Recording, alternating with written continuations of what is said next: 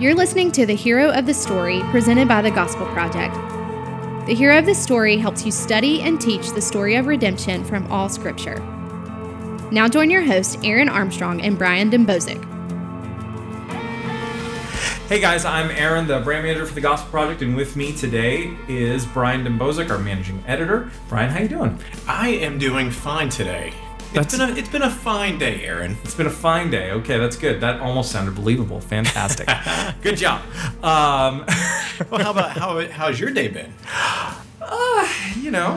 It's been a day. But every day has its ups and downs. It sounds like we have a shared view of today. I think so. But you know what? We're going to be okay. Exactly. Because the Lord is good to us all the time. And he will make even our less than great days a little bit more he will use those days to make us a little bit more like Jesus. And it's getting better now because we get to sit down together and talk about gospel centrality with our listeners today. Yeah, we do. So this is a good moment. This is the highlight days of our day now. So guys, thank you for being a part of the best part of what we're doing today. Yes, thank you. Yes. So I just mentioned the listeners, and we actually got our first topic request from one of our listeners, which is really exciting. Yes. It's super psyched. I'm super psyched about this. So somebody who follows us on Twitter sent a private message asking, basically, hey, we're going through our Read Through the Bible in a Year program. Many of us are. At least many of us are still trying to do that. We're near the tail end of February, early March as we're recording this, and this is usually where a lot of people have petered out. Yeah. And I mean, if they made it to January 4th. Now is typically the time when... Yeah. Well, and we know the reason is, and this is what Emily asked about, we know there are two main reasons. One, as people, we get so excited about this. It's new. We're going to start this new year right. We're going to be in the Word of God. We're going to pray for 2 hours each day. Yep.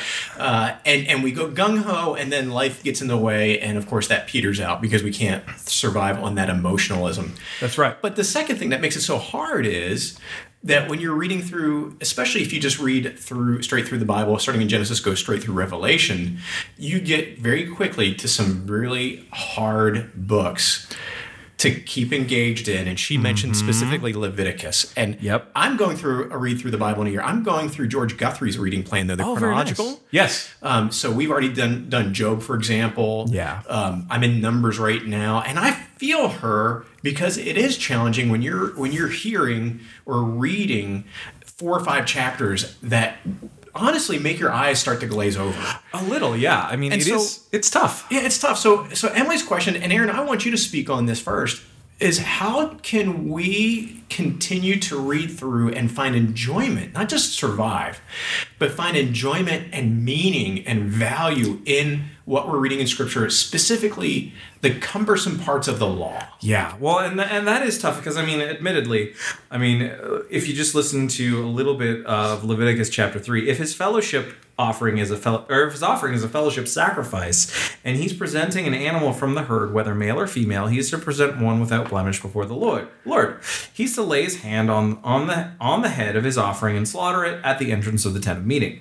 Then Aaron's sons, the priests, will spatter the blood on all sides of the altar, and it goes on from there and gives painstaking details about everything that is to be done with this sacrifice. Yes. And you see this all through Leviticus. You see it through many portions of Numbers. You see it restated in Deuteronomy. Mm-hmm. You see it first in Exodus as well. Yeah. You have that with the construction of the tabernacle. Yeah. You get bogged down there some. It is painstakingly detailed.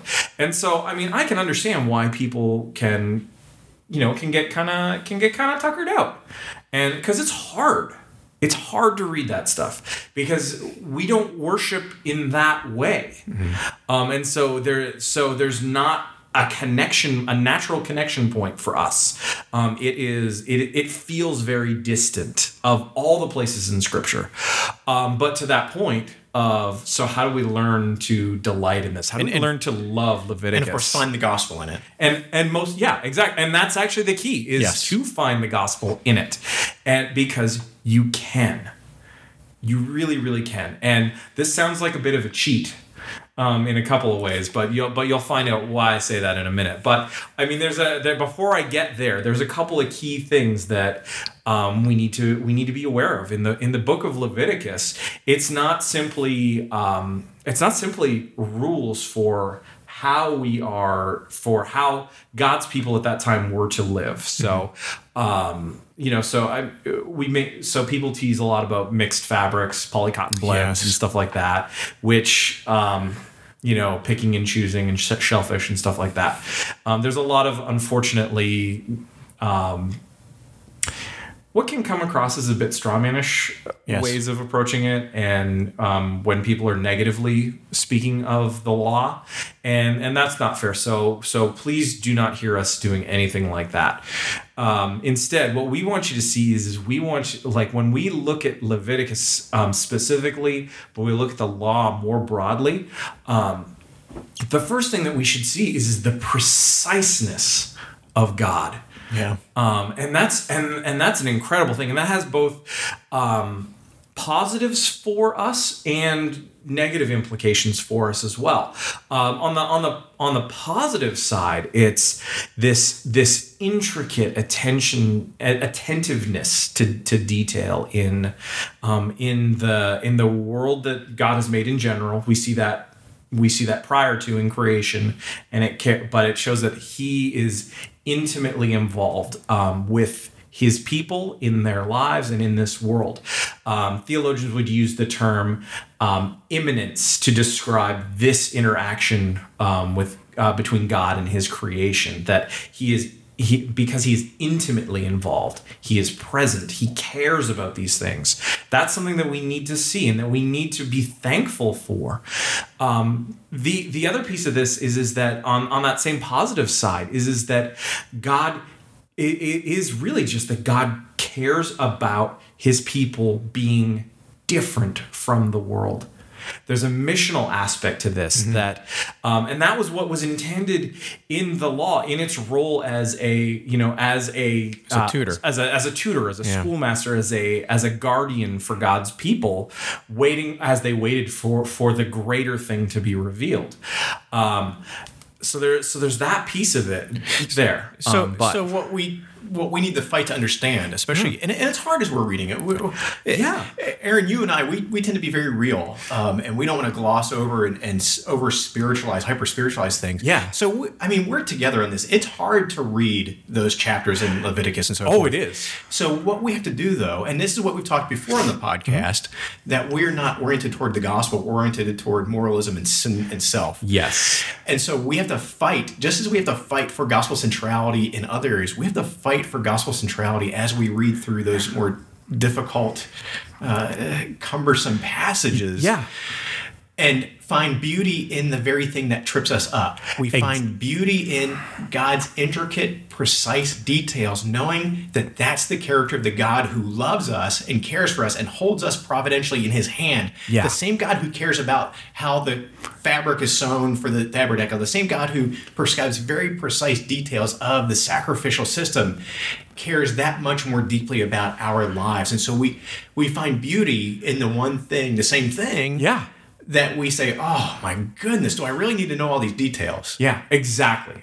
So that's the first positive thing, and so that's the positive thing that we talk about. There is that reality that there is a negative connotation to these. There is a weightiness to them. Is maybe the better thing to say. Not so much negative. It's just they press upon us a reality that we are not holy people by nature. Yeah. That the demands of the law are incredibly precise. Yeah. The demands of holiness are so intricately detailed and so particular that what it should make us realize is this is impossible for a human being to follow. And because the truth is, it is impossible. In our pride, though, we think it can be possible. I'm guilty of this. We tend to think of ourselves as pretty good people. I'm better than those other guys down the street, at least. Right. And so when we go to the law, we go with that baggage on our hearts and our minds. And so it's a slap in the face for our good to say, no. You think you're good? No. Let me show you what holiness looks like. Let me show you what it looks like to be right with me and how impossible this is. Your goodness, as we see in Scripture, is filthy rags. Yeah, exactly. Exactly. I remember when I was in college, I had an alarm clock. Remember the old school alarm clocks with the two little bells? You wind it up, had the face, and yes, I do remember those. Two little buttons. Yeah. Well, it broke, and so one day I was bored because I'm a freshman in college, and what else do? You fix your broken alarm clock. Yeah. So I took off. I remember the back had many different screws, probably a dozen little screws, and I took it all off without a problem. And actually, if I remember correctly, I fixed it. Problem was when I was putting that back on, because of the way the springs or something, I could never get all those screws to tighten, and I just couldn't do it. I had to throw it away. And to me, that is a story that reminds me of what we're talking about here, that it's this impossible task, and I could get maybe one or two, but then the number of them and just the way it was, I could not put it back together. I failed, and I had to just give up and throw it out. Right.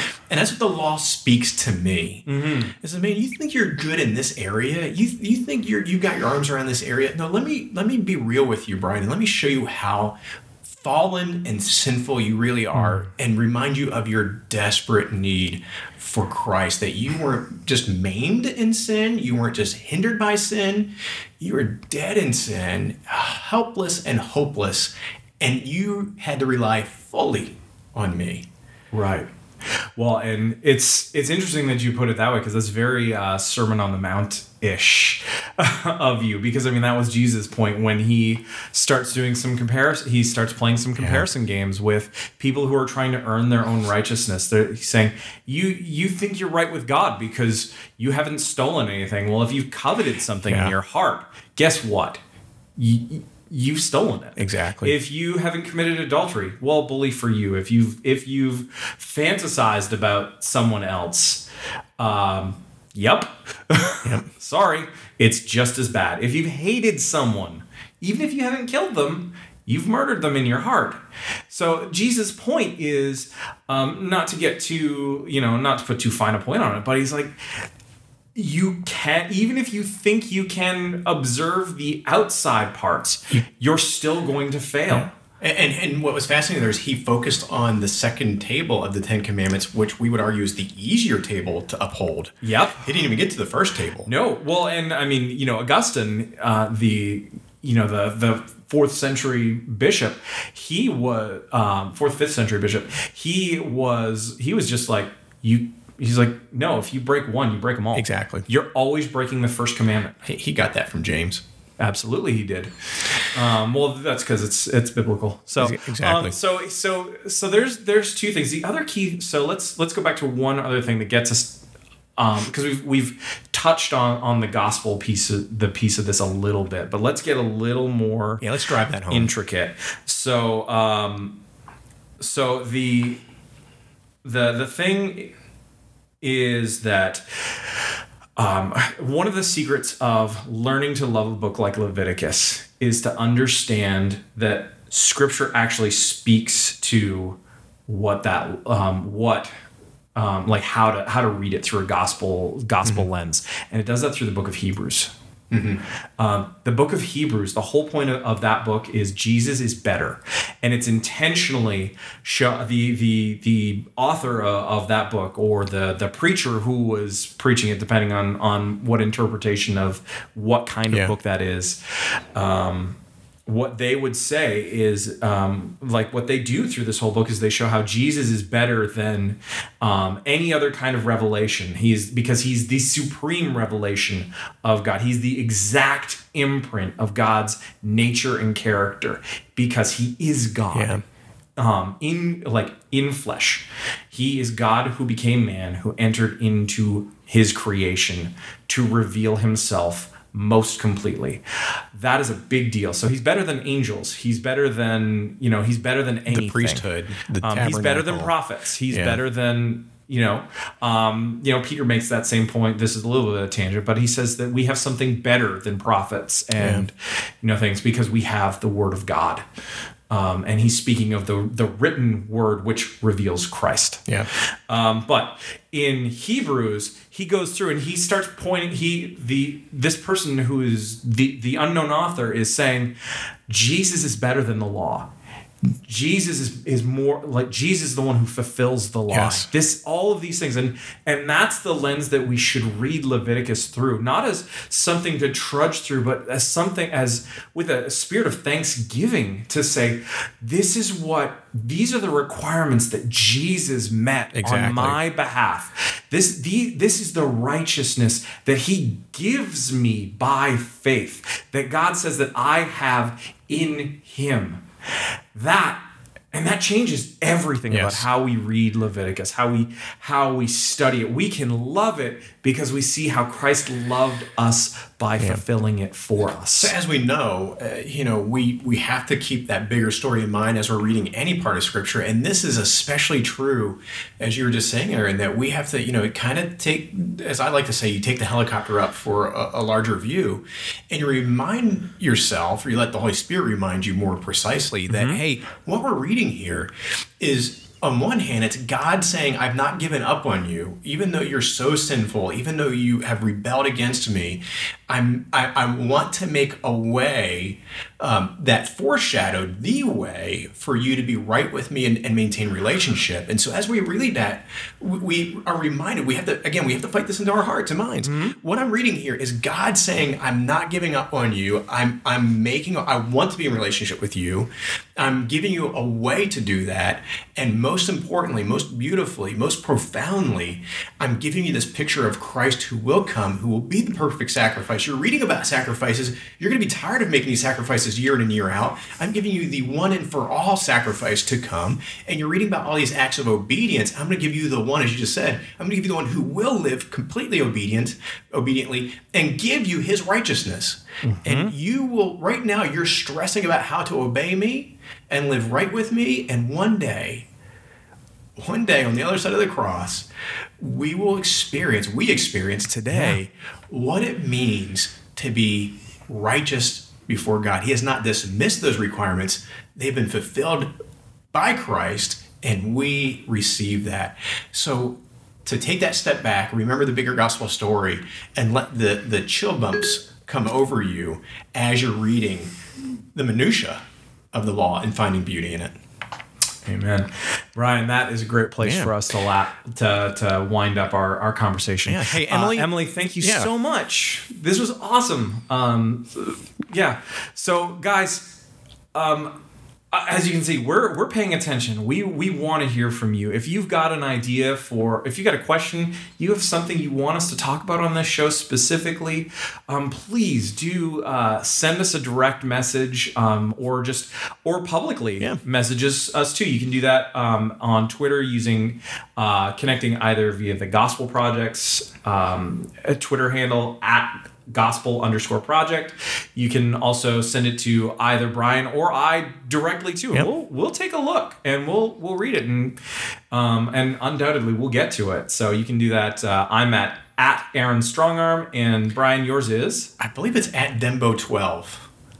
Is that what it is? No, it's at Brian Dembo. Is it Brian Dembo? Okay. It's at Brian Dembo. I don't tweet myself. That's true. So it's like my own phone number. It's hard for me to remember my own phone number. Absolutely. We're not going to ask you to say your phone number on the podcast. No. I will give out your phone number and say it's mine. Call anytime.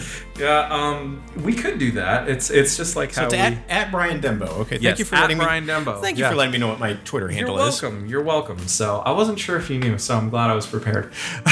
All right, guys, thanks for listening. We'll catch you next time.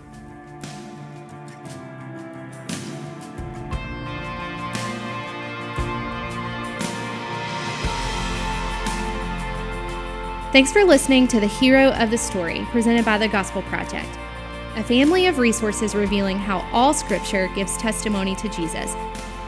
Learn more at gospelproject.com.